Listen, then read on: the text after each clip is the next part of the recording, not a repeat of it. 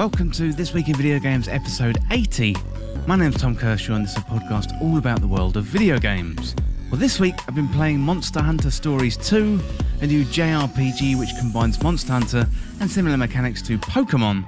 I've also been getting reacquainted with Metroid through Super Metroid in a classic replay, plus I've been looking ahead to Metroid Dread. We're also halfway through the year, so I've been checking out some of my top games of 2021 so far. Well, it's a jam-packed show, so let's get to it.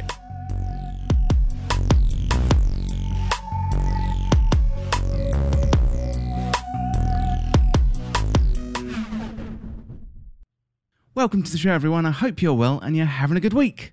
Now, I'm good this week, and we're already in July, which means half of 2021 is gone already. Well, time just really flies. But with that in mind, I've been looking back at some of my best games of 2021 so far, and I'll be sharing that list with you later on. There's some big hitters in there, plus some lesser-known indie games, so hopefully there's something in there for everyone, and perhaps some ideas if you need something new for your backlog. I'll also be looking ahead this week to Metroid Dread, which I imagine will make my Game of the Year list in 2021. I have been gathering everything we know so far about Metroid Dread, which is due on the 8th of October 2021. We're talking about the 8th of October. Nintendo announced this week their new Nintendo Switch OLED model, which has excited and confused fans in equal measure. So casually dropped onto the internet on Thursday morning, and the main advantage of this appears to be the OLED screen size and not really much else. You know, we were hoping that it would be 4K docked, but it doesn't appear to be any other upgrades here rather than the screen technology and size.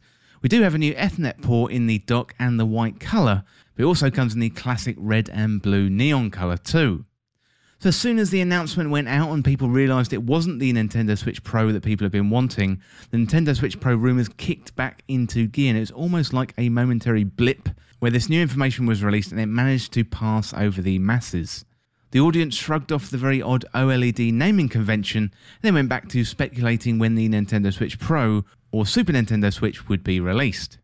Well, some of the big outlets reported before E3 that a Switch Pro was going to be announced, but Nintendo themselves never really said anything. But since the release of the Switch, we've had one small upgrade via the battery, and this appears to be another small iteration on the very successful console. Nintendo Switch sales are still booming, and wherever Nintendo sells them, well, they are just selling out. But the main benefits, this new Nintendo Switch appears to be in handheld mode only, as when docked, there doesn't appear to be any clear advantages. There's more space with the 64GB hard drive, the bigger screen and the OLED technology, and it is a strange one from Nintendo, but in the handheld space they are known for their smaller iterations. Thoughts that Nintendo may align the Switch Pro with Breath of the Wild 2 seemed to go away for a few hours after the OLED version was announced, but they have since come back, and I think as long as the Switch is selling as well as it is, then Nintendo don't really need to release a Switch Pro. It's going to be interesting to see what happens over the coming months, and I did pick one up, and I'll bring you my thoughts on the machine when it arrives in October alongside Metroid Dread. Well, before we get into the show, I wanted to plug the podcast Patreon, and you can send in your questions and your stories for community questions by signing up to Patreon. So for as little as $2 a month, you can sign up to become a patron, where you can access exclusive Discord rooms, send in your questions and your comments to be read out on the This Week in Video Games podcast, and you can access exclusive content and early access to the podcast too. There's plenty of benefits over there at Patreon, plus you get to support the show and help This Week in Video Games become a little bit more self-sufficient. Well, that is it for my waffly intro, but let's have a look at what I've been playing this week. Well, this week I've been playing Monster Hunter Stories 2, Wings of Ruin, and that is a new Monster Hunter JRPG from Capcom. So the Monster Hunter universe fits pretty well into the JRPG format, and so far I've been really impressed with this game, and I'll be bringing you my first impressions of the game first up in the show. I've also been playing through Super Metroid as part of a new series called Classic Replay, so given that we've got Metroid Dread coming out soon, I thought it would be the perfect time to get back into 2D Metroid. So before Dread comes out, I hope to play the other games like Metroid, Metroid 2 and Metroid Fusion, but today I'm going to kick things off with Super Metroid. But first up in the show today, let's check out what I think of Monster Hunter Stories 2, Wings of Ruin.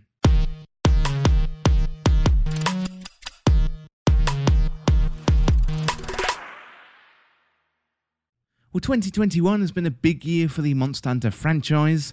First of all, we had Monster Hunter Rise on Nintendo Switch in March, arguably one of the best Monster Hunter mainline entries we've had, And now we're about to get a sequel to Stories titled Monster Hunter Stories 2, Wings of Ruin, and this is much more of a turn-based RPG, but the characters and the formula for Monster Hunter work really, really well.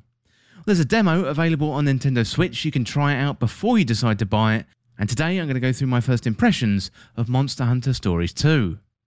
So mainline Monster Hunter games are all about battling, crafting and leveling up in an action setting, whereas the Monster Hunter Stories series is much more like the JRPG model of games.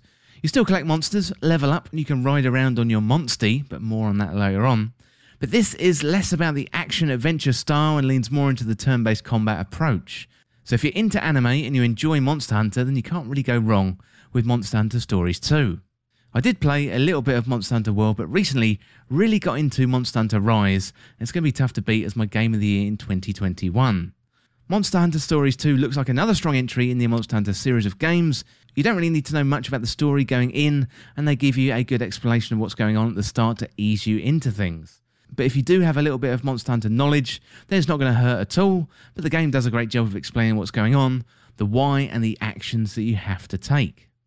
As far as the story goes, you start out as a little boy or a little girl, which you can customise a bit, and you're part of a tribe on an island who has to make friends with some monsters whom they affectionately call Monsties.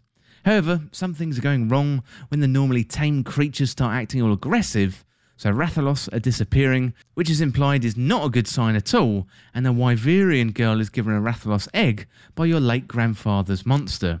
As per other turn-based RPG games, you set off an adventure of self-discovery with an egg in your possession, and your aim is to hatch it and prove your worth.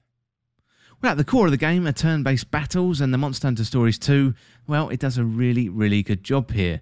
So teams take on teams as you battle in a kind of rock, paper, scissors format with speed, technical and power attacks. And there's also different weapons too, plus different attack types including blunt, slash and pierce, which lean into the many different weapons of the mainline series without overwhelming the player. So the tutorial does a great job of explaining things, and I never really felt lost or confused in battles. You can even team up with your monster for a double team attack, which has pretty spectacular results. As well as the different attack types here, there's different weapons too, including hammers, swords and other signature Monster Hunter weapons, including the OP Hunting Horn, which quickly became one of my favourite weapons this year in Rise. There's plenty of tactics to consider with the weapons. For example, a hammer can be pretty handy when encountering a Kulu Yaku and their defensive rock, plus avoiding the poison attack with the Hunting Horn from a Puki Puki. And the battle system is deep, which includes items, for example the kinship gauge, breakable monster parts and also more things too. And it's a very satisfying JRPG wrapped up in a Monster Hunter dressing. Well, there's plenty to learn when it comes to the battle system, although it isn't to distract away from the main mechanic in the game, which is finding monster dens, collecting eggs and then hatching them. So eggs can contain different species of monsters, plus there's also the factors of genes, what they are and how many they've got. So genes relate to the different attributes of the monsters, allowing you to create unique beasts, and the more the eggs smell, the rarer the genes, and the heavier the egg, the more gene slots it has. Well, there's plenty of detail to get lost in with the battle system alone, but when complemented with the egg and hatching monster system, it all comes together to form a really well put together game. My first impressions are really, really strong from what I played in the demo. The main drawback for me with the demo was the performance on Nintendo Switch. The frame rate didn't seem to perform very well at all, and the game felt a little clunky when running around in the exploration mode. The battling and the cutscenes were great, left a really, really good impression on me. However, the exploration kind of really put me off. Your character is hard to control and the frame rate was just really, really slow. And I haven't checked out the game on PC, but I have heard really good things about the PC performance. However, there are some crossover bonuses if you play on the same account with Monster Hunter Rise installed, and I didn't want to lose out on those. It's a shame, because everything else about the game is top-notch, but the performance just really let it down on Nintendo Switch. But the good thing about the demo is your progress carries over to the main game, so if you do decide to buy it, and that is available for free on Nintendo Switch, on the eShop, and I think it's also available on Steam too, and I would recommend trying it out before you buy, and if you're anyway a fan of Monster Hunter and you like JRPGs, then this really is your dream game, and an improvement on the first installment. I would recommend checking out the performance before you buy, and maybe going for the PC version if the performance is going to bug you. So the game was developed and published by Capcom. It was released on PC and Nintendo Switch, and originally came out on the 9th of July 2021. Well, that is it for my first impressions of Monster Hunter Stories 2, but if you're enjoying This Week in Video Games content, check out Patreon at patreon.com/This Week in Video Games for benefits like joining in community discussions on podcasts, early access and exclusive content, content voting, and also YouTube and podcast shoutouts. There's also a merch store which includes t-shirts, hoodies, and all kinds of This Week in Video Games stuff. So watching the videos and interacting down there in the comments is more than enough. But if you want to support This Week in Video Games further, you can through Patreon and Spring. Check out the links down below for more information. Well, that is it for my Patreon plug, but next up, let's have a look at the best games of 2021 so far.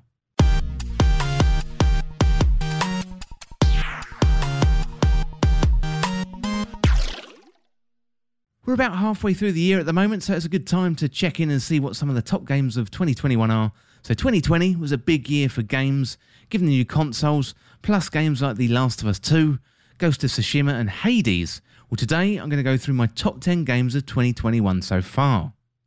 I'm going to go through the list in terms of how I rate the game, so worst to best. And I think we've got plenty more great games coming out this year, so I'm sure this list is going to evolve as we go towards the end of 2021. But this is a good sense check of where we are right now. There's most likely some games in here you've heard of, but maybe one or two that you haven't, so hopefully there's some good ideas for some new games to pick up. Well, first of all, we've got Loop Hero. So Loop Hero does what it says on the tin. You are a hero who travels in a constant loop, battling and building up your stats as you go. So rather than the traditional method of controlling a hero in the game, you look down on the loop from above and place tiles and select weapons and items for the hero, which helps generate materials and other benefits too. So Loop Hero is really going to make you wonder where the time has gone. Even though your hero is trudging around in a loop over and over, there's something about this game both satisfying and addicting. So you can check it out on PC now. Next up, we've got Cyber Shadow. So Cyber Shadow is an action platformer which harks back to the days of 8-bit games in both graphical style, but also in its difficulty too. And it takes inspiration from the classic 2D side-scrolling action, tricky platformers with precise controls. So the gameplay in Cyber Shadow is inspired by Ninja Gaiden, and it's your job to navigate the world armed with only a sword to begin with, use jumps, dodges, and attacks to remove the enemies from your path. Well, the controls are pretty simple, and you can attack and jump, and that is pretty much it until you open up a series of power-ups later on in the game. Cyber Shadow eases you in nice and gentle on the first level, but then the difficulty really ramps up as you get past that first stage.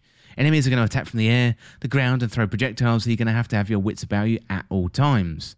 So this one is available on a variety of platforms, but I got it on Xbox Game Pass. Well, next up, we've got Narita Boy. So Narita Boy is an action Metroidvania with a mix of platforming set in a techno-futuristic world that's gorgeous to the eyes and also the ears too. It's got a retro feel but scratched below the surface, and this is very much a modern game. Narita Boy is heavily inspired by the 80s in terms of visual design and music. The world is bright and vibrant and the soundtrack is heavy on the synth. And at first glance, it looks like a retro game, but it's more retro-inspired with modern-day mechanics. And there's a constant CRT filter over the screen that just adds to the theme. It's difficult to go into too much detail in the game, but it's worth downloading and checking it out, and it has all the right attributes to be a hit. It's available on Xbox Game Pass, so if you're a subscriber, then you already own the game. So Metroidvanias have been everywhere over the past few years. Some are great, and some are definitely worth a miss. However, I'd say Narita Boy is really worth experiencing. The graphics, the music, all work really well together, and the storytelling is top-notch. It may be vague at times, but everything from the pixel-inspired cutscenes to the immense amount of NPC dialogue and the world-building makes this one worth exploring and spending a lot of time in. Well, next up we've got Before Your Eyes. So Before Your Eyes is a narrative adventure with a difference. So instead of controlling using a mouse or a controller, you blink to control the game. And the mechanic is more than just a novelty in a powerful narrative game that will take you on a roller coaster of emotions, and it's taking a strong claim to be one of the best games of 2021 so far. Just don't blink or you're definitely going to miss it. So much of the game is a lean back style and watch the narrative play out. However, when you blink, time will jump forward. So maybe it's going to be a day or a week or even years forward.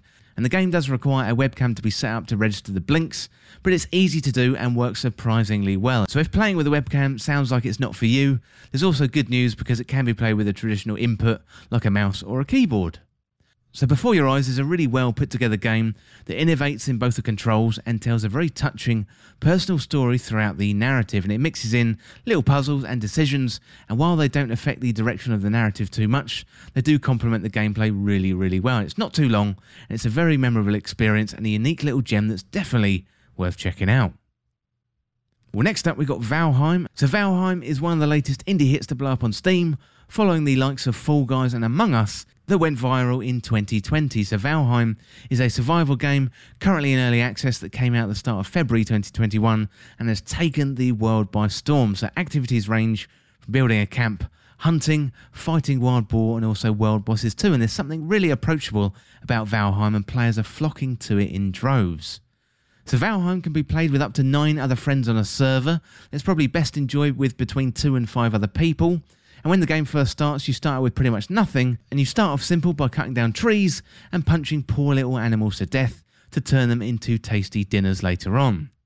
And Valheim came out of the blue for me and had a really, really strong start, and the world you inhabit is a beautiful one, and the adventures that Valheim throw at you, they're really fun, they're unique, and really immersive too. So the game is definitely better with friends, but offers you a nice chilled experience if you want to fly solo. So visually, it's got its own style which harks back to the MMO days of gone by, and Valheim's mechanics may be a collection of simple activities, but they've been put together really well and they just simply work, and it all adds up to a really satisfying experience. You can check it out in early access on Steam now. Well, next up we've got Outriders. So Outriders is one of the newest looter shooters on the market from People Can Fly. So I was skeptical about Outriders at first and mildly hyped for the full release. I'm a massive fan of looter shooters, having put hundreds of hours into Destiny, Destiny 2, and tens of hours into The Division and Avengers as well. And the thing that really drew me to Outriders was the build potential, as this is something I really enjoy with Destiny, looking at the combination of classes, weapons and armour and mods that go well together to create a fun and engaging gameplay styles. And on first impressions, Outriders has all the right ingredients. So Outriders had a pretty good start, and it's probably not going to win any Game of the Year awards, and in terms of popularity it had one of the best launches the genre has seen for some time.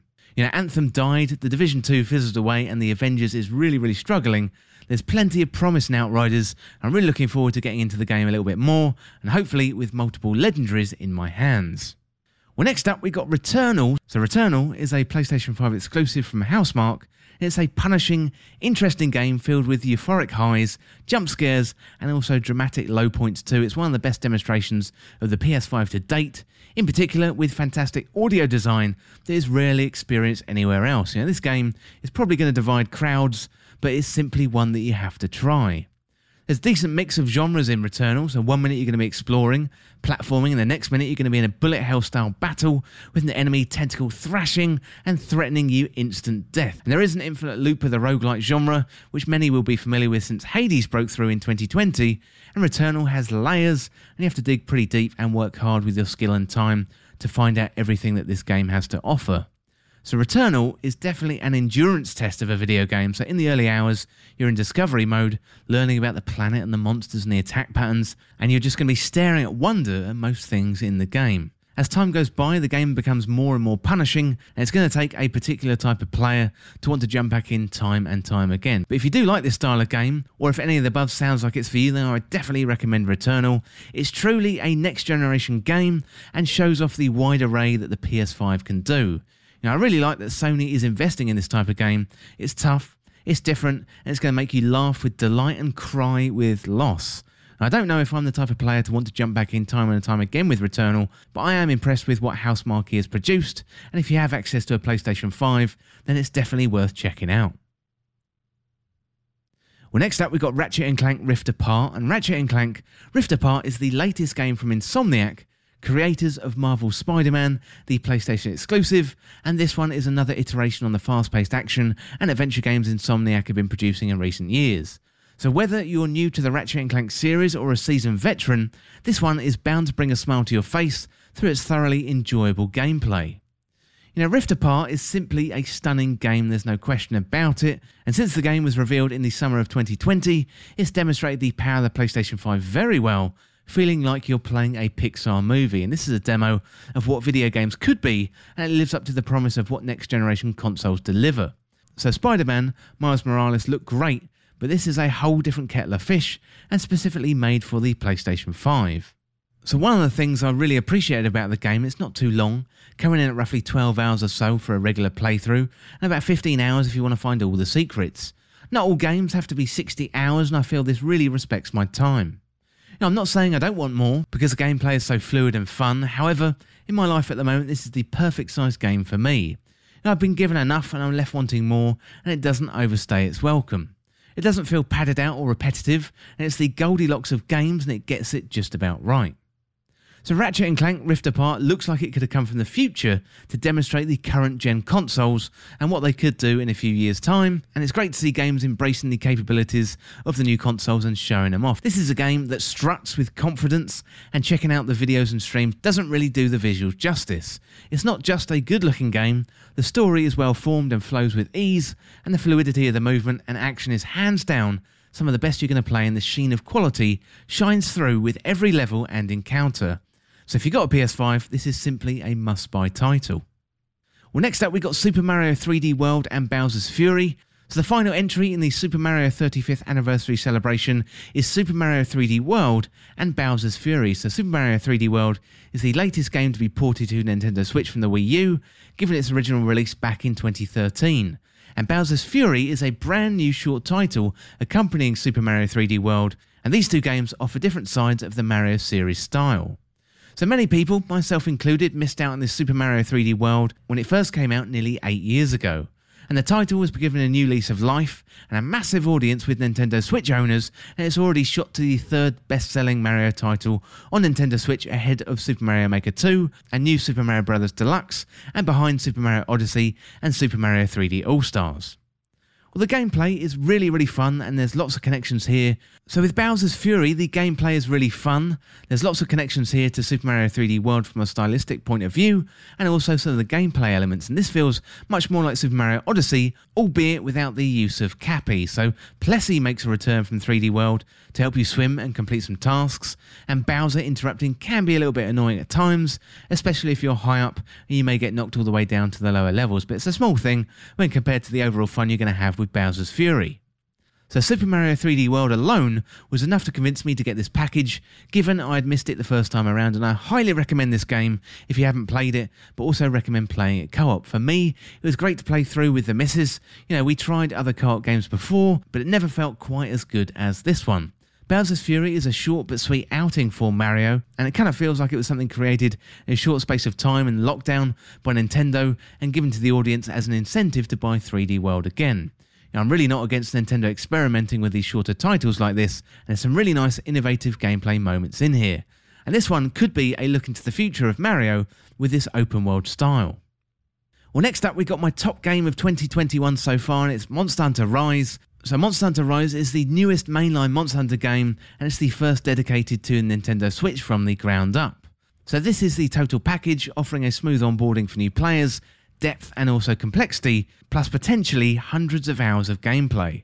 There's a certain speed and fluidity to Monster Hunter Rise that I haven't encountered before, so running into battle at full speed on the back of your Palamute canine buddy, jumping in at the right time and swinging your sword, axe or hammer right into the huge monster's face.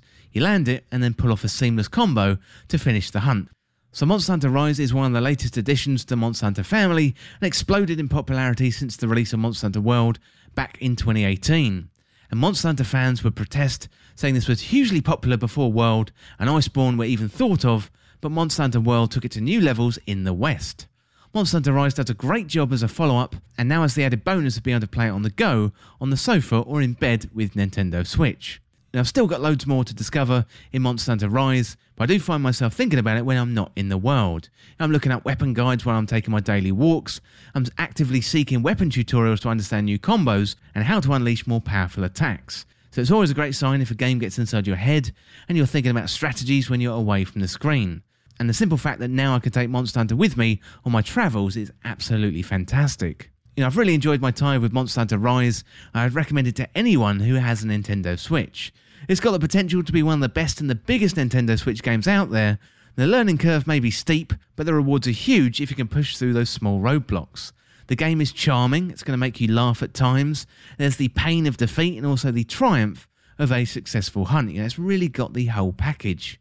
You can get by scratching the surface of a Monster Hunter game, but it's only going to get you so far. These games are designed with hundreds of hours of play in mind, and I'm finally starting to understand why there's such a fervous fanbase of the series. I only wish I discovered this title earlier.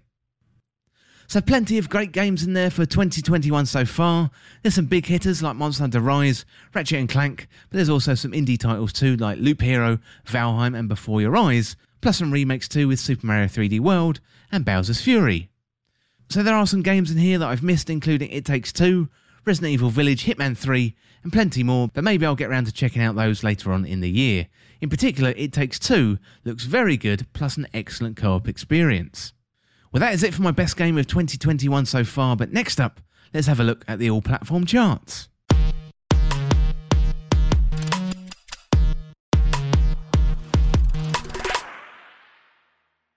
Well, at 10 this week, we've got The Legend of Zelda Breath of the Wild up 15 places from last week's 25. At 9 this week, it's Resident Evil Village up 6 places from last week's number 15. At 8 this week, up 2 places, it's Super Mario 3D World and Bowser's Fury.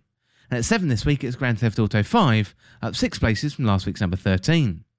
At 6 this week, it's Ratchet & Clank Rift Apart, down 3 places from last week's number 3. And at 5 this week, it's Minecraft, up 2 places from last week's number 7. At 4 this week, it's Animal Crossing New Horizons, up 1 place from last week's number 5. And at 3 this week, it's the ever-present Mario Kart 8 Deluxe, up 1 place from last week's number 4. At 2 this week, it's holding steady, it's FIFA 21. And at number 1 this week, still at number 1, it's Mario Golf Super Rush. And congrats to the team at Nintendo for another successful Mario Golf adventure. Well, that is it for the charts this week, and talking of Nintendo, next up, let's have a look forward to Metroid Dread.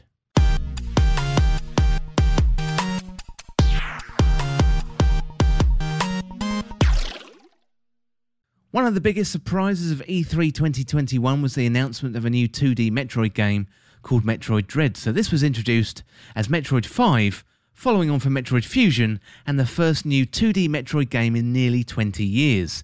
Well, today I'm going to check out everything we know about Metroid Dread, plus a look ahead to its release on October the 8th, 2021. Well, there's plenty of history surrounding the Metroid Dread name. First reported back by IGN in 2005, there were rumours of the game's existence. However, it had a troubled development, and getting the project off the ground and out of concept proved difficult, causing the project to be cancelled or reworked a couple of times.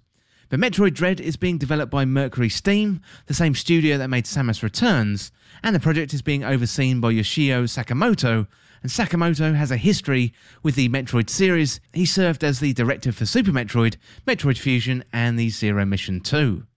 So Sakamoto recently said of his role on the project, "My role on Metroid Dread was similar to, or the same as, it was on Samus Returns, where Nintendo of Japan and Mercury Steam worked together to be one team. They're different companies of course, but we had one mind. Also, the same as Samus Returns, I was always in communication with Mercury Steam from a day-to-day basis, looking at the good and the bad and what they were producing for designs. I guess I was called the producer, but I was more involved on the creative side of things as well." So Nintendo showed off a lot of Metroid Dread at the Treehouse Live event after their E3 2021 presentation. So this new iteration of Metroid looks like it's in safe hands when it comes to the development team and Sakamoto working as the producer. It looks like classic Metroid, which fans have been wanting for years. Dread takes place straight after the events of Metroid Fusion, so Samus is investigating a transmission sent to the Galactic Federation. So once she arrives on the planet, she discovers the planet has been overrun with alien life. So as well as your standard space pirate type aliens, there's also the Emmys too. So these are almost invincible robots that patrol and prowl, chasing Samus as she makes her way through the areas, providing the dread as the title indicates. So Samus's weapons, they're no match for the Emmys at the start, so the only option is to run or hide. So this is Metroid brought up to the modern standards, and Samus is fast and fluid. Metroidvanias have been popular since 2017, with great games like Dead Cells and Ori, in which the movement and the attacks, they're fluid and they feel great, and this is the combination that has propelled some smaller studios to great success. For example, the combat in Dead Cells has a certain distinctive feel, and here, Metroid and Nintendo look to have upped their game by bringing Samus up to 2021 standards. So Samus looks fast, plus she's got some new moves to show off, and she's going to need all those moves and tricks up her sleeve because the Emmy robots aren't playing around. Metroid Dread keeps many of the useful features from Samus Returns, so there's the free aim mechanic and the melee ability, which is extra devastating if timed correctly. So this is one of the only ways that Samus can currently evade the Emmys. If she can time a melee attack right, there's a short window where she can escape, and although I understand there's a cannon power-up later on in the game that allows us to destroy the Emmys, this makes sense as we're going to have to work to get that kind of power. So the sense of dread or fear has been integral to the gameplay mechanic from day one, as Sakamoto described in an interview with Game Informer. And Game Informer, by the way, have loads of fantastic coverage on Metroid Dread.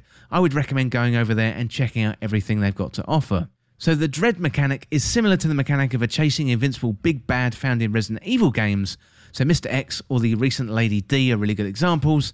And Sakamoto said this of the mechanic. So it's really about Samus encountering fear, but she actually stands against the fear, fights it and beats it. And that part is really important. So as far as where the inspiration came from my wanting to take the game in this direction, it comes from the tension surrounding the SAX gameplay from Metroid Fusion, and also how we wanted to take the style of gameplay and put it into what was considered to be the normal Metroid gameplay to make an exciting experience. Metroid Dread does flip another convention on its head with the new game, so normally Samus will start on the surface of a planet and then venture down underground through a maze-like environment. This time, Samus starts in the middle of a maze and you have to find your way out to a ship. Other standard features of the genre are maintained, where you have to find power-ups to upgrade your gear. You also have to find new equipment that's going to help you get to areas you couldn't reach before, and there's also going to be plenty of secrets for you to find and uncover too. The story and the lore is going to be really important to the game, and this is going to be presented in a few different ways, with the team learning from their experience in past games. Now I understand there's going to be a story catch-up mechanic for Metroid Dread, or the fifth mainline Metroid game, and Sakamoto also described the storytelling mechanics in the game too, and he went on to say, with Samus Returns we made use of cutscenes as well, and there were 3D cutscenes and 2D scenes as well that transitioned very seamlessly between the two. That helped us with showing expressiveness in the game, and we found that really effective in Samus Returns. In a similar way in Metroid Dread, we're going to use those to maintain a sense of tension and also expressiveness. Also, the story is very important in the game, so these cutscenes are going to be used to express the story as well. Well, the concept of Metroid Dread has been around for some time, but Sakamoto explained it was hard to realise his vision on the earlier hardware. You know, at the time we came up with the idea, the hardware really wasn't there, and the technological concepts weren't working with our vision, Sakamoto said. We had to put it on hold, and then sometime later we started again, but then we stopped for pretty much the same reasons. But thinking in terms of the specs that I had in mind, it was a bit difficult to realise that concept with that hardware, Sakamoto said. But Metroid Dread happens to be the first title released on the same day as the new model Nintendo Switch, which features a larger OLED screen. So it's a really exciting time for Metroid fans, and if you've got access to Nintendo Switch Online, you can go back and play the original Metroid via the NES Online, and also Super Metroid via the SNES Online Collection too. You can of course watch playthroughs, but there's nothing like experiencing the game for yourself. Personally, I'm not a fan of the Metroid Prime games, which did seem to pivot the series more towards a first-person 3D shooter.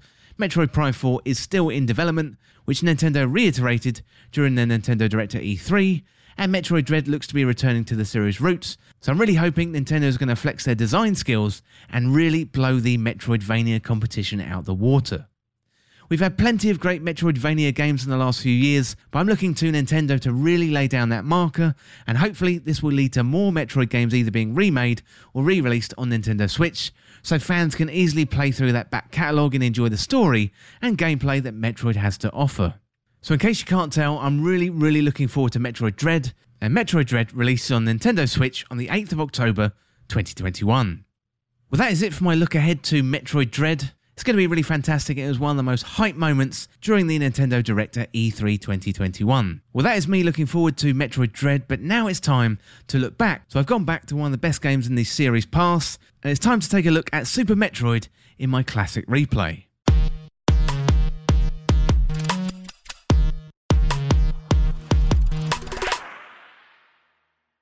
Well, Super Metroid is arguably the pinnacle of the Metroid series. It's one of the most accessible too on modern day consoles, given you can play it on the SNES through Nintendo Switch Online. This is simply one of the best 16-bit era games, with great graphics, gameplay and also music too.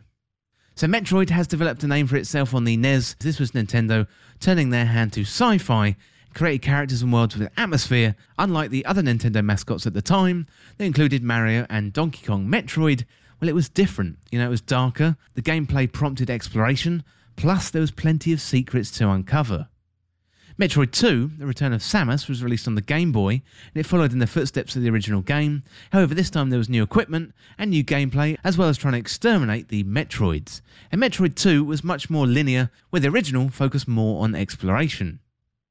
But Super Metroid is where the series really took off for Nintendo and laid the groundwork for the franchise, which up until recently has been mildly neglected and also given the reboot treatment along the way. So Super Metroid was originally released in 1994 and is directly after the events of Metroid 2. Samus is on her way to a research centre with a baby Metroid that followed her following the events on the planet SR388. Ridley, Samus's arch-rival, appears out of nowhere, steals away the baby Metroid, and then the space station around Samus starts to disintegrate, leading to Samus racing for her escape. Samus finds her way back to Zibis, but things have changed since the first game. The objectives are familiar: collect the upgrades, find the hidden secrets, and defeat everything that gets in your way. And some familiar bosses are back from Metroid, including Mother Brain, Ridley and Kraid. Although there are some familiar concepts from the older Metroid games, there's plenty of new features in here too. So Samus has new abilities, including the Grapple Beam, which allows Samus to swing about the place and reach new areas that she couldn't before, and there's also the Screw Attack too. As well as the new moves and upgrades, we've also got some good new locations and atmosphere in the game. So we've got Crateria, which is on the surface, we've got Brinstar. This is now full of overgrown plants and calls back to the original Metroid. We've got Norfair, this is covered in lava, and Meridia, this is underwater, and we've got the Wreck Ship 2, which is a crash ship, and finally there's the Turian, Mother Brain's new home. So one of the features that sets Super Metroid apart from the rest of the time, and why it remains to be well played today, is the gameplay and control. So Samus moves with ease, she can run, and also the addition of diagonal shooting really helps. It's a small tweak from the original game, but it makes a massive difference.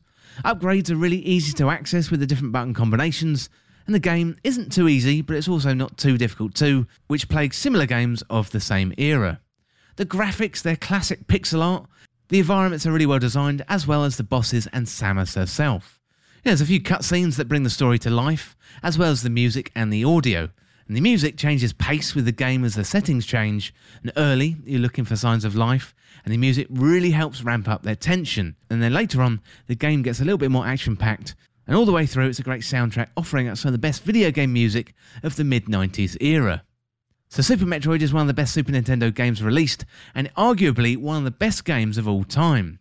These days we've got a whole genre dedicated to the groundwork that this game put in, and other games in the Metroid series. They paved the way for the Metroidvania genre, with modern titles like Ori, Hollow Knight and also Axiom Verge, which are some other modern examples that look to emulate what Super Metroid achieved in the past. So the game was developed by Nintendo, published by Nintendo too. It's available on the Super Nintendo, also via Nintendo Switch Online, and it was released on the 19th of March 1994. Well, that's it for my look at Super Metroid in the classic replay, but next up, let's have a look at what we've got coming out in the next few weeks.